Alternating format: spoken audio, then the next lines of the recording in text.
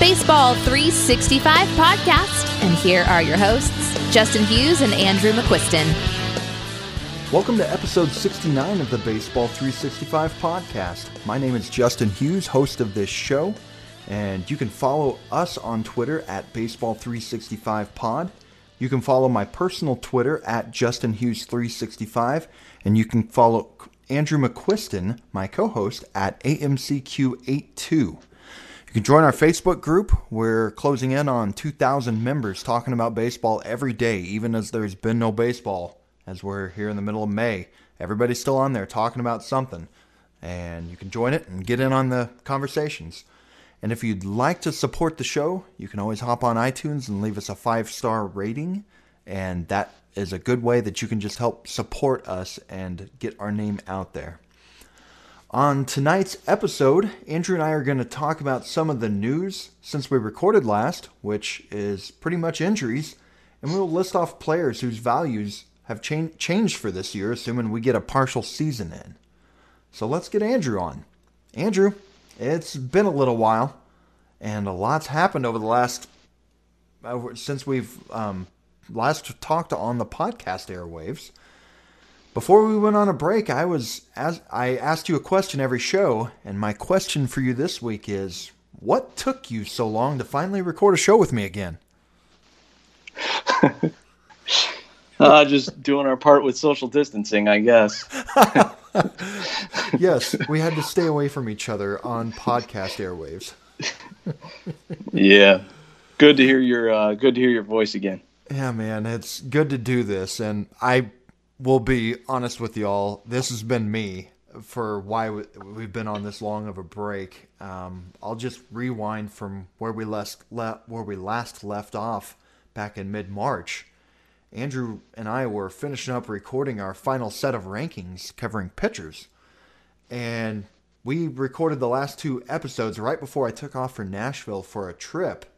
We were 2 weeks away from opening day at that point. Our first full off-season of podcasts were almost complete. And then while I was gone on that trip, Major League Baseball and shortly after, the rest of the country was shut down, as positive cases of the coronavirus were starting to spread around the country. And at that time, I was about 3 weeks away from closing on the sale of our house and purchase of our new home. I think I had mentioned that on here. And had a lot to pack. And like so many baseball fans, I was pretty bummed out about us not getting some baseball for a while. So I kind of just shut this part of my brain off.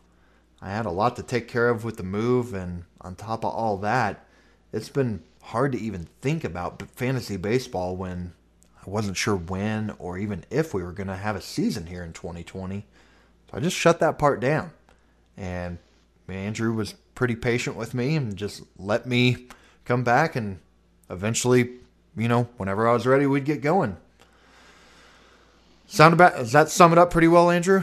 Yeah, it sums it up pretty good. I mean, it's definitely been tough. Yeah. But every day is a day closer to baseball again, so. That is true. We don't know when. We don't know if even this year, but we'll get to that in a second. But how have you handled this shutdown, and what have you done to fill time? Lots of different stuff. I mean, a lot of Netflix, a lot of podcasts. I've played a little bit of out of the park baseball. We did, the baseball, simulation game for MacBook or PC. You can get it for computer. We did a prospect draft.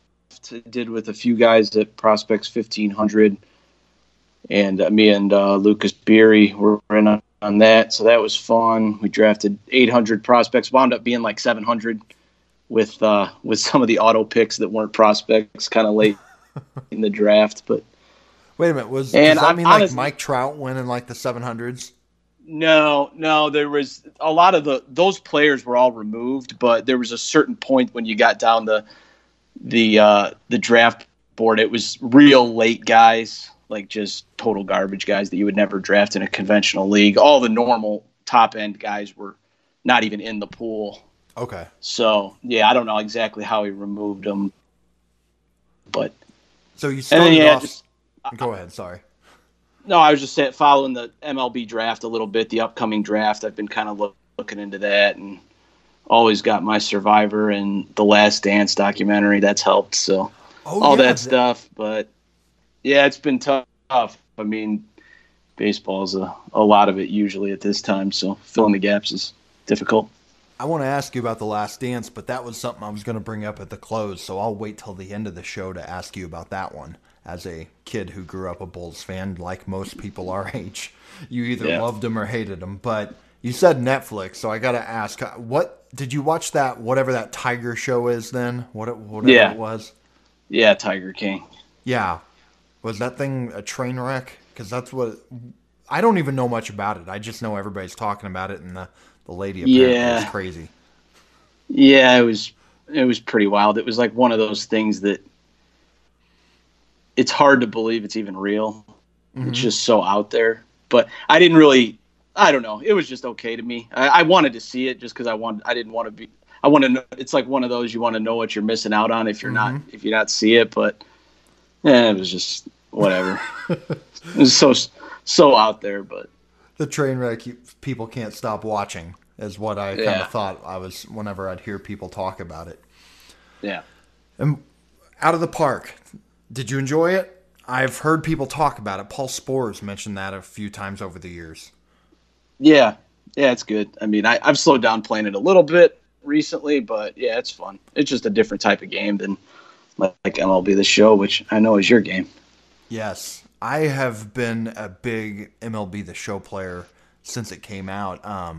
Van Lee, who works for Fantrax, who does a lot of the podcasting on Fantrax, he's a local friend of mine, and him and I, for years, have played these video games. I think going back to like 2004-ish, before MLB The Show was even a thing, we would get together once a week and play baseball video games.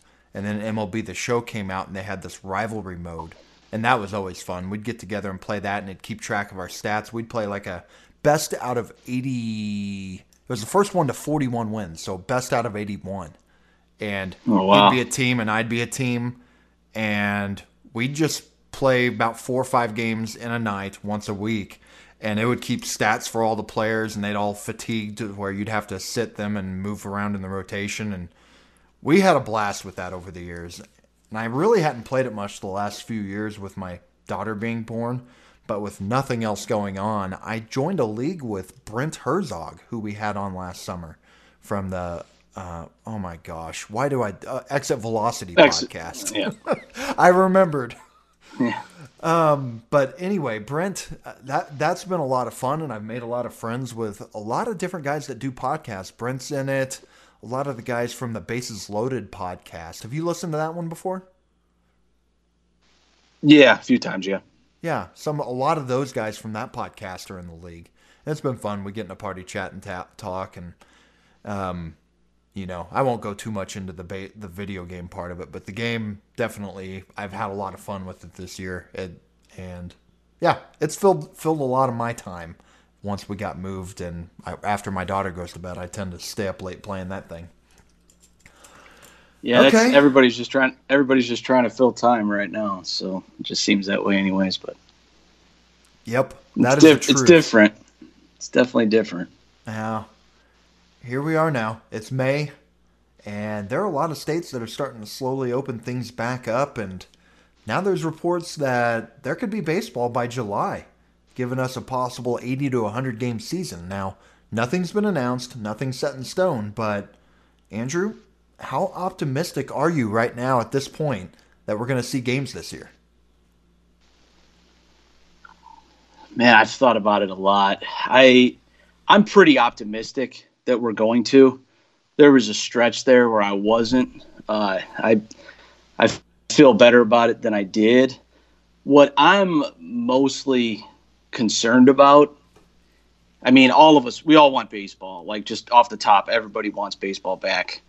That's clear. What I'm worried about is them starting back up and having something happen where a team has to be quarantined or whatever when they get like 8 games in. And then that just it screws everything up. I mean, what can you even do? Because the team has to be quarantined, the team they're playing, then who do they play? And then it's just a total disaster. Mm-hmm. And honestly, and I hate to say this, but I've thought a lot about it. I would rather there be it not even start up than have that happen. Okay. Now, obviously, I hope that doesn't happen. I hope that it's just starts back up, even if it's no fans or even if it's, all in Arizona or however, they've got these different plans. Obviously, I want it to work, but that is definitely in the back of my head. And I just don't think that there's any way that you can know that won't happen if it's no matter what you do. I mean, they're going to take the precautions, of course, and hopefully it works out. I mean, I do think that there's a pretty good chance it'll be 80 to 100 game season, as long as something like that doesn't occur. And the good news is, I'm but far from a doctor, but I do hear a lot of people saying that the heat is helping kill the virus. And these guys playing in warm temperatures down, I'm assuming they'll play in Florida. Maybe they'll end up playing. I don't actually remember where they're if they're talking about putting everybody down in Florida or if they're actually going to put everybody in their home parks and just play. I've heard both. I've heard both. Yeah, I don't think it's for certain yet, any of it. Maybe 2 months from now, things will be looking better. And hopefully that's the case because we'd love to have some baseball. Now, I want the safety of the players and I want all that too. So if something like what you're saying does happen, yeah, you got to shut it down. It won't bother me if I'll be bummed if there's not a season, but if they're saying it's not safe and they're just not going to take the chance, I totally understand. I'm sure you do too. That'll be tough, but yeah, the best plan that I've heard, and I think that this was just someone speculating, I don't think it was anything official, but I just thought it was the best one, is opening day around the 1st of July, the 4th of July, having the regular season July, August, September, October, and having the playoffs in November. You could get, I feel like if you have 4 months of regular season, throw some doubleheaders in there, you can get 100 games in, or at least very close to it in those 4 months. I mean, that's 25 games a month, basically, which is pretty normal anyways. Mm-hmm. So I think that I thought when I heard that, I'm like, this plan sounds great. But it obviously has to be put into motion and still work. There's a lot of things other than just people wanting it to happen. So, but I definitely liked that. I don't think that you can have too much less than an 80-game season, 81-game season, and crown a credible world champion. I don't know. Like, as much as I want baseball, if it's like, how do you do a 40-game season or a 60-game season? I don't think you can, really, So, I mean, there's even questions if it would be credible enough over 81. I think that would be okay, but less than that, I just think it's tough. I think if it's less than that, it's going to be nothing, really. I mean, if I had to guess. But, again, it's all speculation. And if they've talked about if they do with the shortened season, they may even have more playoff teams. It's just going to be hard because, it's a good thing for a lot of the teams that maybe weren't thinking they had a chance. All you have to do is make the playoffs, and if you have like 14, 16 teams in the playoffs, you got a better shot at it. But it's just going to feel weird no matter who wins. That it's kind of going to be one of those odd seasons where things were just different this year. Whoever wins. Definitely. But I'm with you. I think I'm more optimistic than I was. I agree with most everything you said there in terms of the fears, but also the optimism. I kind of just really, more than anything, I just want to know what the official plan is. Mm-hmm. Because you hear, I just feel like I hear every day or every other day from someone different, oh, this is going to happen or that's going to happen, or they're talking about this or they're thinking about that. And it's like, I just want to know when they're starting, what the plan is, how many games, where they're playing, all that. And I feel like once that happens, it's going to just kind of catapult everybody to getting back into it, really into it. I mean, more than we are right now, kind of almost back to normal. I mean, once we know, but until you know, it's just kind of tough because everything's up in the air. Yeah. It's hard to prepare for a fantasy baseball season whenever you don't even know when, because everything changes right now. I mean, things are so much different. Let's say we get that 80 to 100 game season that they're talking about right now. Things are so much different for drafting than they were in March when we were talking last. 100%. We're going to talk about a lot of these guys that are affected here on this show. But before we do that, you got anything else to add, or should I? No, that's kind of my thoughts on all of it right now. But okay, then I guess what we'll do is we'll jump right into some of this news that has happened since we were here last, and most of it involves pitchers with injuries, because there's not much else going on. But Andrew, we've had a few pitchers who have chosen to undergo Tommy John surgery over the course of the last couple months. Chris Sale is the headliner. Sale had 3 different doctors check him out in March, and at the end of those, he said he was not going to have Tommy John surgery for now. And sure enough, once the season was delayed, he had Tommy John surgery shortly afterwards. Then more surgeries were announced. Noah Syndergaard, which felt like that one was out of nowhere, and Tyler Beede was the third. He was having some arm issues in spring training also, and he opted to have surgery. So my question for you is, or I guess my first question is, anything that you want to add on these injury announcements?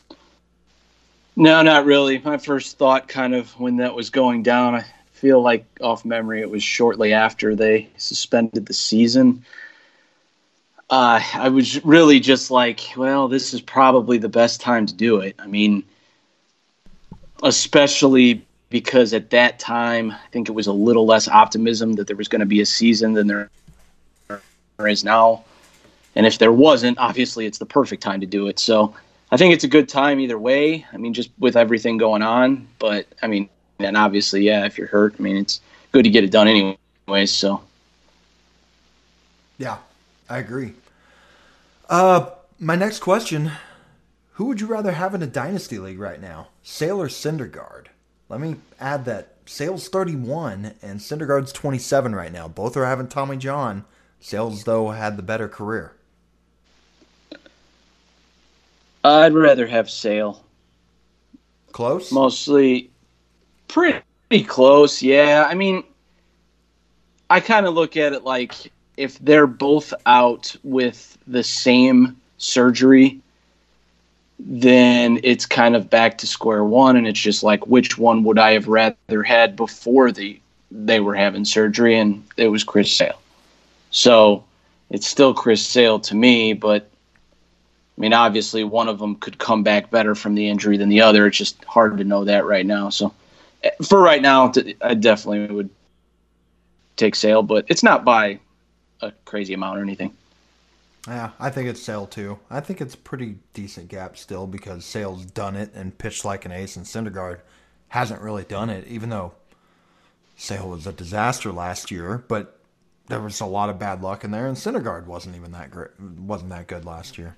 But yeah, I would still take Sale despite the years. It's like we've said before, you don't worry as much about age with pitchers as you would hitters that we were talking about. Yeah.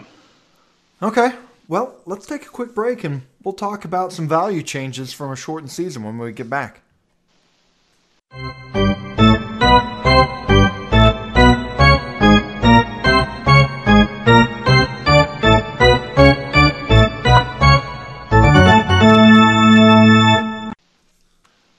All right, Andrew, I kind of laid this out whenever I talked to you before. We'll just talk about players whose values have changed, and we're not going to list off like how many we got, or we're not going to talk about like if I bring up a player and you've got them on your list, we'll talk about them at that point as compared to trying to go back and forth and repeat this stuff.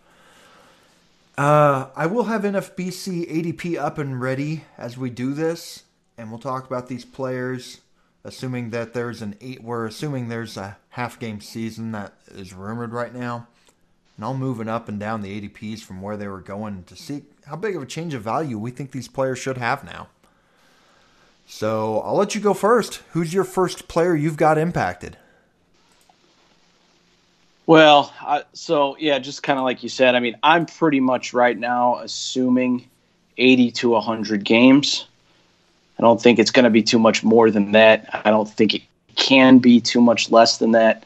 That's my guess, 80 to 100. It may not be exact, but the first players that jump out to me on this, and I have some that are going to be affected by ballpark and use of DH or universal DH, stuff like that. But the first ones that jump out to me are the pitchers that you felt had innings limits. Yeah. The three that I listed, and there's others: Jesus Luzardo, Julio Urias, Tyler Glasnow. I feel like in a 162 game season, those guys on some level, for different reasons, were going to be managed to the point they just weren't going to pitch a full season. And I feel like now, especially when you consider all three of those guys are on teams that could honestly win the World Series, they're a lot more likely to pitch the whole season. Mm-hmm. And that's a total game changer. I mean, that's if you're pitching 100% of the season instead of 70 or 75, I mean, that's just a big deal. I will say that I did was doing the podcast the other day with Lou and Lucas, and Lucas did mention that Luzardo's price is flying up because of it. So I don't think that these guys are like a secret. It's not groundbreaking stuff. Everybody kind of realizes that, but I just think they have to be mentioned because I think it's pretty clear. So that was my first one. I had inning limits pitchers, and I had those three in there. I had two others mixed in with them, a couple rookies I might circle back to, but I'll just do the two other major leaguers because you just mentioned Glasnow, Luzardo, Urias, right? No, you said Paddock. So I said Glasnow, Luzardo, Urias. I had Paddock and Kopech on there too because I didn't really think either of those guys. I thought those guys would be 150 to 160 innings, actually. We have a famous bet on Glasnow. Or, I'm sorry, not Glasnow. I did that before, too. Kopech. But, like a guy like Luzardo, we were hating a lot of these guys on this list that we just mentioned. We were not big on their value this year for where they were going in ADP because of those shortened seasons. Luzardo and Paddock, I think, were the top two that you and I both were like, this price is high given what the best you can expect for with innings. And yeah, Luzardo's ADP right now, this is all off season, so this is not indicative of the last month or two, but it's at 114 right now. So you're talking 7th to 8th round. I don't think it was that far from there a couple months ago. For the last month, I've got the last month pulled up. Mm-hmm. Luzardo's at 90. Okay. So he's moved up some. Let's look at this, and let's assume the season starts July 1st. I'm just going to throw a couple names at you here that are going right around that spot during the offseason. Sonny Gray. Or Luzardo? Mm-hmm. Luzardo. Okay. Mike Soroka. This feels like a ceiling and floor. Yeah, that one's close. I'm not really a Sonny Gray guy, so I mean, I'm typically not drafting him, but I definitely like Luzardo more. I mean, more than I did. Mm-hmm. I'm not saying for sure I would take him here, but before I was 100% not taking him, and I just see the intrigue a lot more with the shortened season. Yeah, if you can get a full season out of that guy on a short burst where, he's a fastball change guy whose curveball is still developing. I think that's the book on him. Is that right? Or is it the other way around? He's a fastball curve guy with the change to develop. I might be confusing him. I can't remember. But either way, people have said, Paddock coming up last year was a 2-pitch pitcher that had two really good pitches. And people suspected that he'd be somebody that came up and had a real strong burst to start the year. And he did do that. And I could see Luzardo being similar to where people haven't seen him much and he just burst through the league. And by the time teams are seeing him a second and third time, we're near the end of the season. Yeah. Between that and innings limit. Yeah, I think he could be a monster this year. Paddock, you didn't have him on that list. Did you not think of it, or you just didn't care to put him on there? I just didn't think of it. But yeah, he qualifies. I mean, he was going high kind of before anyway, so yes. I maybe that's why I didn't think of it. I don't know. But yeah, he definitely qualifies. Where I previously had him valued, he's going up, but I don't think his overall ADP I wouldn't be rising because I thought it was too high to begin with. Now I probably think it's closer to being right, is what I'd say about Paddock. Okay. That was your first one. I guess I'll list off my first one now, and that's Nick Madrigal. He's going this offseason at 276 overall, and before the shutdown, people were thinking he'd be up in May or June, with the argument being with the agreement between the MLB players and the owners. Now they're saying all players called up in 2020 will receive a full year of service time no matter when they're called up. And that's correct, right, Andrew? I believe correct? I believe that's correct, yes. Okay. So there are a lot of players expected to debut in 2020, and Madrigal is one of them. So my thought process here is if he has a solid spring training, I think there's a chance he debuts right away. Now, the White Sox are hoping to take a big step forward this year. Luis Garcia is their starting second baseman. It feels like that job is there in the taking for him.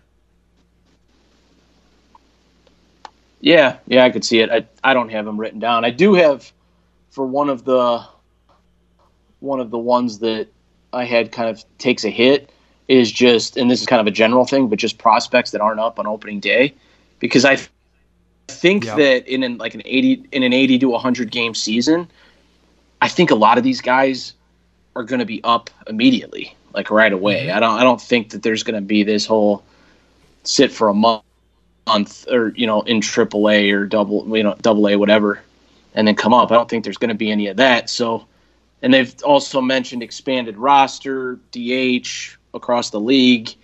I just think a lot of these guys are going to be up faster in terms of, when opening day is, I guess. So, yeah, if he's one of those guys, I mean, it's definitely going to help him.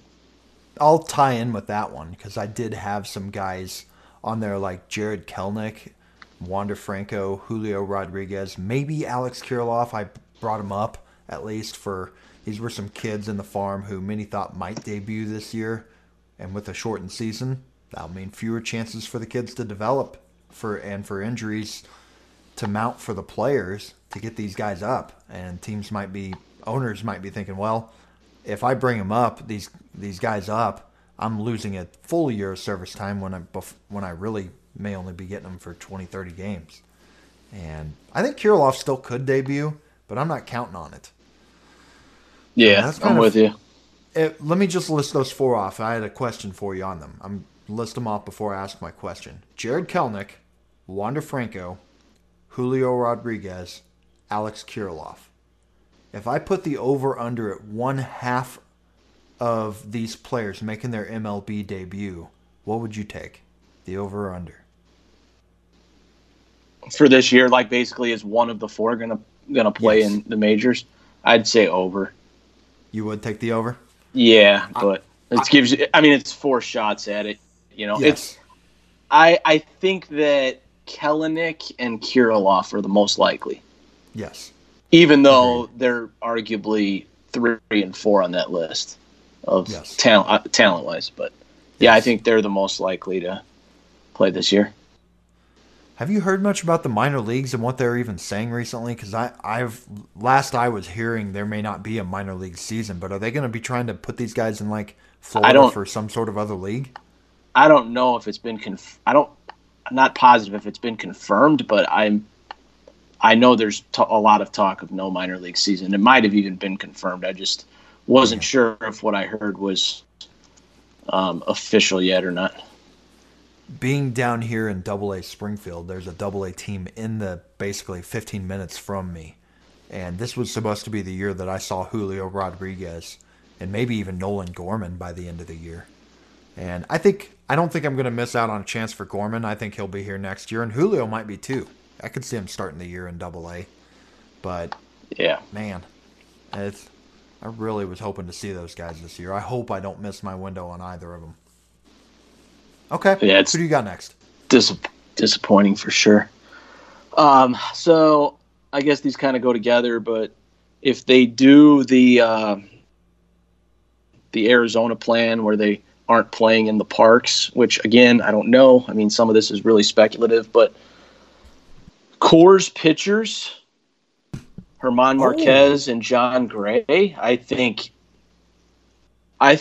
honestly think German Marquez and possibly even Gray could just be, I mean, if you're taking Coors out of it, they could be ridiculous, Depends. I haven't even thought about this. Yeah, so, I mean, again, we don't know if that's the plan for sure, but it's been talked about. I think I heard somebody predict German Marquez win the Cy Young.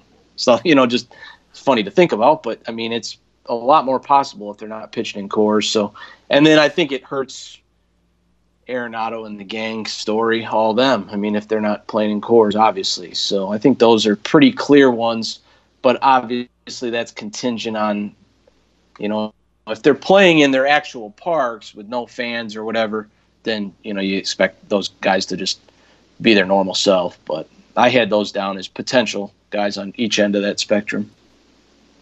I have John Gray on just about every fantasy team I have this year. And I hadn't once thought about this, and now I have something to cheer for. Yeah, because it's interesting. That would be huge for him. And Marquez, too. Like you said, I could totally see him winning the Cy Young if he's not pitching there. Yeah, it'll depend on how some of those parks play, but you're kind of leveling the playing field if they're not pitching at Coors. So it's interesting for sure. I think Wade Davis is on the last year of his contract. He may just be cooked. We don't know. But, that could be good for his career. He might be able to escape by as a closer this year. I don't know. He may be dead. That's not the right term, but he may be cooked. But, good call. Yeah. I hadn't thought about that one. Okay. My next one, I'm going to mention two together here. It's Dylan Carlson and Jo Adell. Both of the kids that we thought could be up early this year. Carlson possibly up opening day. Adell, it wasn't completely out of the question. But I think both these guys have a good shot at being up opening day, especially Adell. Like, I thought Carlson had a better shot at it than Adell. But if they expand rosters and there's no minor leagues, they're going to bring Adell up, I think. And I think Carlson has a chance to be a star already. We've talked about him a lot in our podcast, but if he's up opening day, he could be way up there. Did you have Carlson and Adell on your list here? I had Carlson. Yeah, okay. Definitely feel like Carlson should be up immediately. I don't see any reason why he wouldn't. He was going to be up quickly anyways. And especially if it's universal DH, I mean, that's another bat in the lineup. Are they talking about that? Oh yeah. It sounds like it's going to happen. Universal DH this year. And they're just saying that they're likely just doing it this year?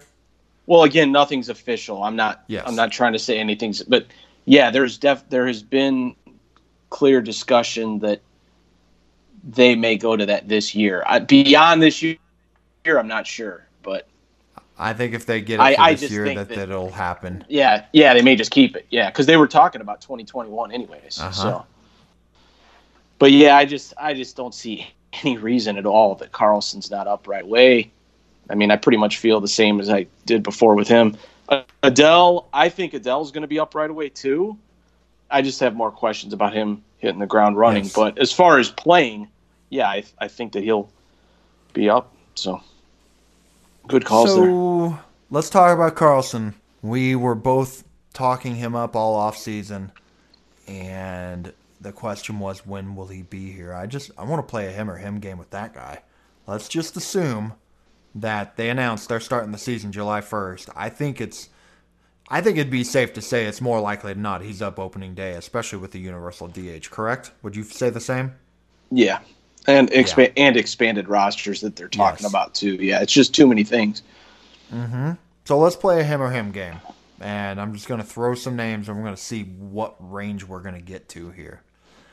I'm going to start off. I'm going too far down looking at this. Adam Eaton. Carlson. Yeah, I figured that one was probably close beforehand. Moving up, Kyle Tucker. Carlson. Agreed. David Dahl.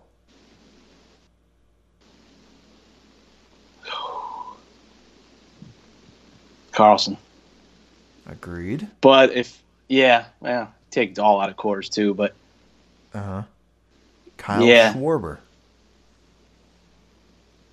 That one's tough, man. Okay, the more I've looked into Schwarber this offseason, I like him more and more. I wish I had him on more teams. I think I have him on one, but that one's tough. DH for the Cubs. Right, yeah.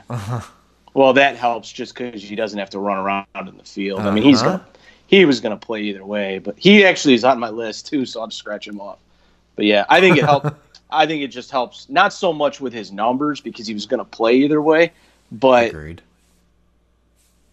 Just not having to play the field. I mean, if they do go to the DH, he's going to probably DH most games, and it just decreases the likelihood of injury. So I definitely like it for Schwarber, and all of his StatCast data and stuff looks great. I mean, he could have a career year. I mean, truncated, to the shortened season. I guess it's hard for anybody to have a career year in 80 games, but you get what I'm saying. Yes.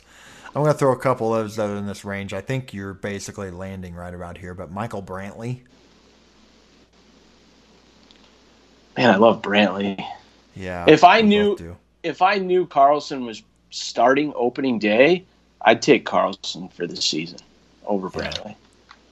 But that's contingent. It's contingent on that. And Max Kepler? Pretty close. Okay. Yeah, so he's definitely pretty all even. These guys you're basically saying is right in that range, which ADP-wise, we're talking 130 to 150. So yeah, that again, that's a 9th, 10th rounder. That's assuming he's going to play opening day. Once I heard that, I would take him in the range of those guys. Yeah. Yeah, if you're drafting in mid-June, they're doing spring training games. Cardinals are saying, yeah, he's going to be up. We're not going to mess around with this. Yeah. You're not doing it if you're drafting right now. Yeah. You're probably not taking that shot. Speaking of which, are you going to do a draft between now and when the season starts? You think you'll do another one because of this? You know what? Season? I don't know. I actually had 2 drafts left. I meant to mention this earlier when we were kind of talking about it, but I had 2 drafts left. I had my NFBC main event draft, which was like my biggest one. And then I had a RotoWire Online Championship. Both of them are on NFBC, and I got both of them refunded for now, just because I kind of wanted to see what was going to happen. I think I'm going to wait till next year to do the main event, just because I don't really want my first NFBC main event to be a half season. I just don't really want it. I love to play it. I mean, I really was pumped to play it this year, but I think I'm going to hold off till next year. The other one, I'm not sure. Ask me once they announce everything. I'd consider it, but not sure. Not sure yet. I'm definitely put it this way. I'm definitely not drafting until I know the plan, and that's why I wanted like all of my money back, just off the table. Like, we've done what we've done. We can't go back and change that. But I don't want to draft now just not knowing anything. It's just the time and effort that goes into it. I mean, I want to know what I'm drafting for. Yep. So. Yeah, there's a lot of luck involved for people who drafted in January, February. They've either fallen into some good or bad luck depending on what they drafted and how much it's changed. It just Definitely is what it is, though. Yeah. Everybody was on an even playing field. Yep. Okay, who's your next one? So I've got for guys that it hurts, and there's not a ton of these, but kind of the spec closers. And a couple that I listed were Nick Anderson and Giovanni Gallegos, who I think both of those guys are really talented. If you would have told me in a 162-game season that they were going to close the whole year, I would have thought, these guys have a chance to be top 5 closers. I think they're both really good. But if they don't have the job going into the season, there's just – you can't wait. Like, how long are you going to just sit there on a guy and hope he gets the job? I mean, I think that all of the closers, just to talk about closers, I think all of the ones that have the job going into the season are just way, way more valuable than the ones that don't. And I know that that's always the case, but I think it's even more so the case in 80 to 100 game season because there's less time for them because it takes a certain amount of time for them to lose the job, pitch out of it. I mean, you could have a bad closer, a bad pitcher, whatever, not pitch well for a certain amount of time. It takes that time for them to blow it. Or like you said with Wade Davis, which I don't know if I agree with him just because I think he's terrible, but but like if he just randomly pitched good for a month, I mean, that's a quarter of the season instead of a sixth of the season. It's just a lot different. So I think anybody that has the job going in, it just way increases their value. And I don't think you can just sit on these middle relievers in an 80 to 100 game season. It's tough. So I think those guys get dinged. Yeah, I agree. I had Gallegos on my list. I do think he probably still will start the year with the job. But yeah, that's totally fair, yeah.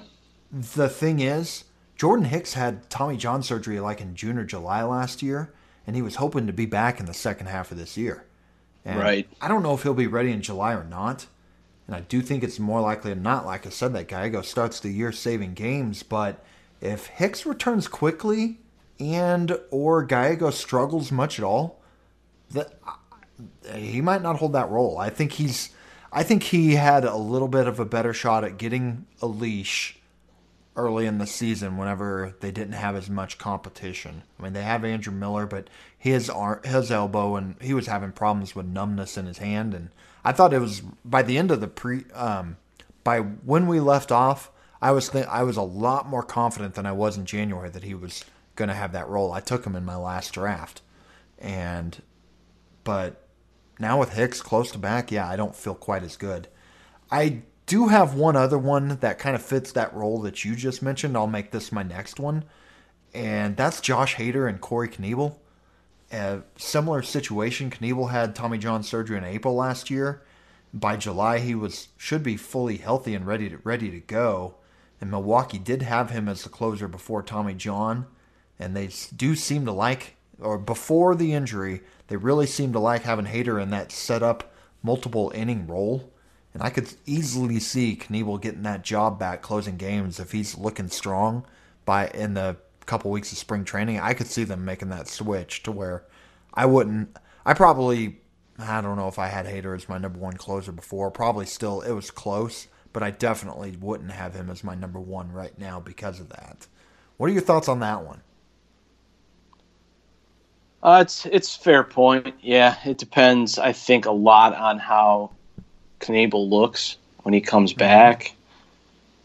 I think with the shorter season, teams are going to be even more forced to do every single thing they can to win as many games as they can because there's just not as many of them. So, I don't know. I think they've actually even mentioned 7-inning games as a potential thing that they've. Crazy. Which, I mean, I could almost see if something like that happened. I don't know how that would affect quality starts leagues. It would jack that up completely. But I could even see Hader pitching like a couple 2 to 3 innings in a game like that. Just I don't know. It's hard to say. It'll depend. I think the first thing is seeing how Knebel looks, and then kind of going from there. And I will add, history with closers lately, coming back from Tommy John surgery their first year, I can think of 2 examples where it looked disastrous with Greg Holland and Trevor Rosenthal. And that doesn't mean A is like B, but those are in the back of my mind as I'm saying this, in terms of it took both of those guys a year or 2 before they started pitching well again after returning. And maybe Knebel will follow that path, or maybe it's just random. The more you watch and follow baseball, the more you realize that you need large samples to really get a grasp on things. Yes. We always say, like, anything can happen in a week or even in a couple of weeks. Short sample, anyone in the whole league can go on a hot streak and look good. And I feel like when you cut the season in half and then you talk about relievers, it's like the shortest of short sample, because you're already dealing with small sample sizes with relievers in full seasons. So, I mean, I feel like with a lot of these guys, especially on the relief side, anything can happen. Anything. I mean, just there's going to be a lot of randomness in a half season for sure. It's kind of scary to think about, actually, but it's like exciting but like weird. I don't know. It's crazy. There's so many instances from the last decade where closers have come out of nowhere and been good for a half season, held the job, and then just completely disappeared. And that could, if it's a half season, they could be awesome the entire way. Yeah. So yeah, you're right about that. I can think of a few examples of, I'm struggling to think of their names, but I'm thinking of a couple of team examples where that's happened. Okay, who went last? I don't even know. I think we kind of both did. You mentioned the closers, and I threw Hader and Knebel in there. So why don't you go with your next one? So this one's a little more of a big name, but I'm going to say Walker Buehler. And a lot of it's just because I think that the slight questions that people have with his innings, just being a little bit less, and we're talking not a lot, obviously, a guy like him, but less than the other top-end starting pitchers. I think that goes away a lot in a shortened season. So, yeah, I actually think that this could help Buehler. It also gives the Dodgers less opportunity to completely run away with the division, which would cause them to not pitch Buehler as much down the stretch potentially. So I think Buehler pitches like the whole season. I mean, they full only win the on division by 15 games this year. Yeah.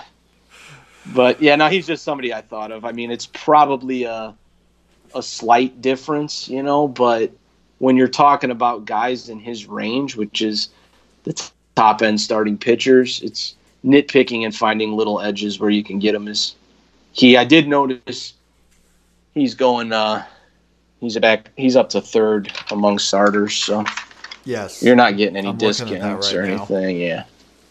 I was about to say, I highly doubt you're moving him ahead of the top 2. Probably not. Right in saying that? Yeah, probably not. But and I also think you'd have him ahead of Verlander and Scherzer, and I think I would agree there. Yeah, I think he's firmly in that 3 hole to me now with this news as compared to before. I mean, Max and Verlander, I'll just go on and mention them next. They were guys who I had on my list also, as guys who were going into the year with some injuries that, should be back healthy. I've got Clevenger, James Paxton, AJ Puck also in there. Just the injured starting pitcher tier, as I called. Guys who should be okay to go that we're going to miss part of the season. And maybe one of these guys still isn't right. Maybe a couple of them aren't. But all of them have had time to heal and a little longer to rest. So those guys were on my list. Yeah, I had Paxton on mine, so that was a good one. And the other ones too. Yeah. Okay. What's your I've next got well, this one I just had is kind of a general thing, but if they do the DH across the league, obviously it affects the NL. It doesn't affect the AL. So I just think that some of the extra bats in the National League could be helped by it. A few I just listed off: A.J. Pollock, John Birdie in Miami. Yeah. We kind of talked about on previous podcast about Ryan Braun, Avi Garcia, and Smoke. Well, if they had the DH, all three of them could play. Before it was only going to be a couple. So there's that. Jay Bruce, Will Myers. I wrote down Howie Kendrick and Carter Kieboom. I think it helps both of them too, potentially. If the DH thing kind of comes to fruition, I mean, you're looking at a lot more jobs in the NL. And just to take a guy like Pollock, I mean, I think he's kind of turned into a little bit of a part-time player with the Dodgers. But and obviously nobody's really excited about A.J. Pollock anymore, but it's one of those things where if they have a DH and they want to try and keep him healthy, and they can obviously move guys around. I mean, Bellinger can play outfield. He could play first base. Muncy could DH. They can move guys around. And they will. I don't know. Yeah, and they definitely will. So, yeah, I just think some of those guys that I named could benefit from, the extra at-bats that would come with that, assuming they do that, obviously, which I think they're going to do it. I mean, no confirmation, but I think so. I'm excited about it, and I think we've talked about this before. I know I'm in favor of the DH, and I think you were too, if I recall. Didn't we talk about this once before? I think so. I've been kind of back and forth on it, but I'm not opposed to it. The last thing I'm going to do right now is complain about the DH in the NL when all I want is baseball. So it's totally fair. It's fine. It's totally fine. Yeah. Okay, my next one, I've got two teammates grouped together, and that would be Giancarlo Stanton and Aaron Judge. Interesting stories on these two. Both were hurt in March, looked to be missing a good part of April, if not longer. And by the time July hits, both should be healthy and ready to go. And I was vocally throwing a lot of support to Stanton this offseason, feeling the value was too good for where he was going. I thought he was just dropping too far. But I sure was scared when he had already hurt himself in spring training. And Judge had an injury and already was dealing with something. So I know you were burned by Stanton last year, but you were still seeing some value. I know you got at least one share of Stanton and Judge in drafts, and it didn't look good for you. I think that was our draft and hold in Baseball 365 where you did take him, and didn't look great for you for either one before, but now it looks better again. So does the injuries that they've had affect, even though they should be healed from them by then, are you more cautious than you were in March before the injuries, or it's kind of a clean slate again? Okay, I'm in on them. I think it's a pretty clean slate, but I think you have to consider that these guys just can't stay healthy lately. I mean, if they're healthy going into the year, you kind of just have to hope they stay that way. That's really all you can do. But I think that the prices, they're more likely to get in the full year. Obviously, it's just question mark as to whether they can hold up and do it. And that's the other part. This is a question I was going to ask at the end. I'll just ask it now. But guys like Stanton and Judge, David Dahl, Byron Buxton, guys who have injury-prone tags at this point. If you could look at these guys two different ways on a shortened season. They could have less time to get hurt, or if they get hurt, which they're more likely to do than a lot of players, they're missing a larger portion of the season. So you could look at that either way. Which way would you look at? Lean, I should say. it can go either way. I mean, yeah, it's just like you said. I was actually thinking about that with guys that are this is different than injury, but guys that are kind of volatile, like their production is really up and down, as opposed to guys who are really steady, like a Zach Greinke or guys like that, and which one it helps and which one it hurts. And I don't really know, because if you catch the volatile guy just on fire, then obviously he could have a tremendous season. But if he's slumping, then it's the total opposite. So it's hard to say with all that. It can go either way. I mean, even with the injury guys too. You're not going to have a whole lot of time to come back from a big injury in a season like this. So, but like you said, less time to get hurt. So, one of the lines our good friend Tim McLeod always says is, "It's a marathon, not a sprint." It's kind of going to be a little bit in between now. Yeah, yeah, definitely. In terms of it's going to be more like a sprint. It's going to feel like than a marathon. Yeah. Okay, who do you got next? Nothing really. I'm pretty much done. The only other thing that I slightly thought of, but this is marginal, and just if they do the DH in the NL leadoff, like guys at the top of the NL lineups might just have a few more RBI opportunities because they won't be hitting directly behind the pitcher. So just something to consider, but it's kind of a small thing because the 8-9 hitters aren't going to be that great either way, but better than the pitcher. So that was really my only other thing. Okay. That's true.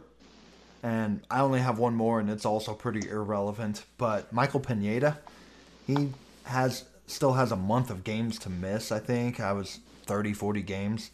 I was liking his value late before in March when we were talking because he's a good ratios pitcher, but now instead of missing a sixth of the season, that could mean more like a third of the season. Yeah.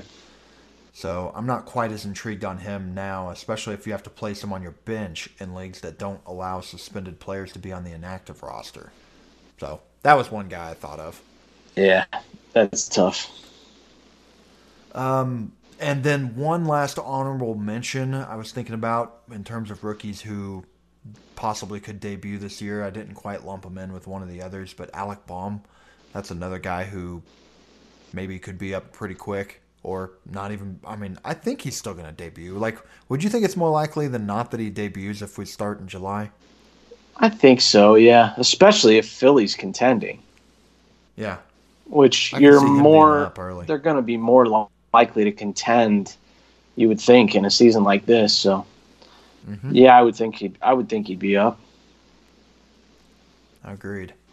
I'm kind of interested to see how they do this. Like, are we just going to have a bunch of prospects up on opening day that we weren't expecting? Yeah. I mean, I think it could actually be more than we're even talking about. There could just be. I forgot to mention there could just be a ton of it. Yeah, I was going to circle back to Mackenzie Gore and Nate Pearson whenever I had innings limit pitchers, but then I decided, I think I'll put these guys in a different category. But what if we saw Mackenzie Gore and Nate Pearson up on opening day this year? I could totally see it with Pearson, even though, the Blue Jays would have a built-in excuse because they shouldn't contend. So maybe they just want to hold them back. Yeah, see, I think a full year. I think with Pearson, I don't know. This is just my own speculation, but I don't think Pearson's up on opening day. And I think I actually like him a little bit less with the shortened season than I did. Yeah, just because I don't think the Jays are going to contend even in a shortened season. Yeah. I mean, I guess if they are, he'll be up, but I don't think that they're going into the season really thinking that. If they are, then throw out what I'm saying. But, yeah, I don't know. I could just see it being one of those things where he's not up opening day, and then, like we were saying, it kind of hurts those guys. It can just push back so far that you don't get enough use out of them to make it worth it. I think before he was going to be up fairly early. I don't know, though. It's like I said, we're guessing on a lot of this, so it's I could definitely be wrong. I hope I'm wrong on Pearson. Gore, He wasn't in Double A for too long last year. Yeah, it just depends on how aggressive they want to be with it. I think. I mean, do they envision themselves as contenders in a season like this? Probably, I would assume. So maybe he's up pretty quick. I don't know. I think it all depends on how they start. I don't think be he's immediately. up opening day. Yeah. Yeah. Could be. I think they'll look and see how they're doing the first month or two. If it's not going well, I could see them keeping him down. But if they start out and they're hanging in there as a playoff spot, I definitely could see him up. Yeah. The other thing is like you were saying about the you get the full year of service time, no matter when you come up. It's almost just like, why wouldn't you? If you had plans of bringing player X up in 2020, why wouldn't you just have him up on opening day in a season like this? If it was on the fence and you're not sure, that's one thing. But if your plan was to do it, and here's the 80 to 100 game sprint, I mean, wouldn't you just do it right away? I don't know. I think with some people, yes, and some team, it just depends on the team. Yeah, it does. If I could come up with an excuse, like if I'm the Blue Jays, it makes sense to have Pearson up and everybody knew he was going to debut. But like you said, he's going to be bad, and if you call him up now for 60, 80 games, you only have him for 5 more years of control after this year, as compared to if you can just go on and stink and bring him up in mid-April next year.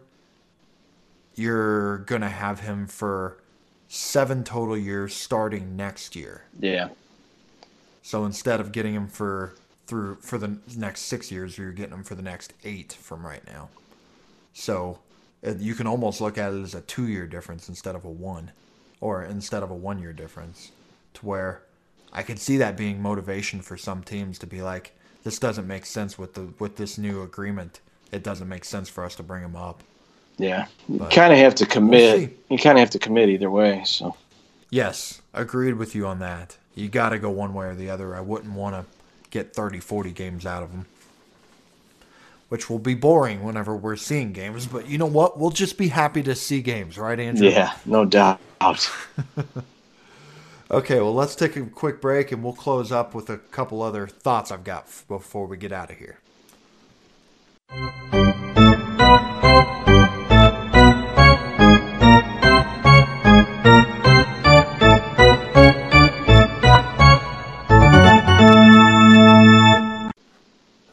Okay, well, here's the first thing, Andrew, we've got to figure out, and that's these wagers. I went and looked at our Baseball 365 wagers we made this offseason, and we have 5 over and under counting stat bets currently. I wrote them down. We got Marcus Semien over under 25 home runs, over under 160 innings pitched for Kopech, over under 20 home runs for Gurriel, Yuli Gurriel, over under 24 home runs for Michael Chavis, and Starling Marte over under 26 steals. I think we just have to throw all of those out of the board at this point, unless you just want to assume I won, right? I was actually thinking about this. We can talk about it after they announce what they're going to do, but I think we could just prorate these bets. Just cut them in half? Well, I think if that's the case, if Kopech's is still unfair. I'll take it. Yeah, if you want. I'll take it because I think he's more likely to get over. Well, we'll reevaluate when they announce the games. How many games and all that. Yeah, I think that's a good idea. We'll give either one of us a chance to back out of the bet, because if it's 80 games, but I'm it'll just be saying, pretty easy. I'm just saying generally speaking, 24 home runs. If it's 81 games, then the bet's 12. Something like that. But we can check. We'll check back in when we figure all that out. Okay. Yeah, I think that's a good call. We'll circle back on those. We will be back. I doubt we'll be recording weekly. I do want to let you guys know that until we have more content to talk about, but we're going to try to get you guys some content over the next couple weeks and months as we just, we've got a couple ideas for shows. Not going to go into them yet, but I think we'll be doing that. But Andrew, my last question has to do with something you brought up earlier, and that is that you're a Chicago sports fan, and I grew up a Bulls fan and a Jordan fan as a kid, but I've yet to watch any of this ESPN documentary that you were talking about, The Last Dance. And I feel like I already know this, but you've seen all the episodes so far? Yeah. Correct? Yep. Yeah, I watched them. Okay. Tell me, how's it been? Oh, it's awesome, man. It's so good. I mean, it's just, I can't even describe like how much this is it's just like reliving my childhood. I mean, I would say when I was a kid, I was more into basketball than baseball. Mm-hmm. I mean, I've gotten more into baseball, obviously, as an adult, but when I was really young, basketball was kind of like my first love. It was just what I played a lot in the driveway, and I just loved it.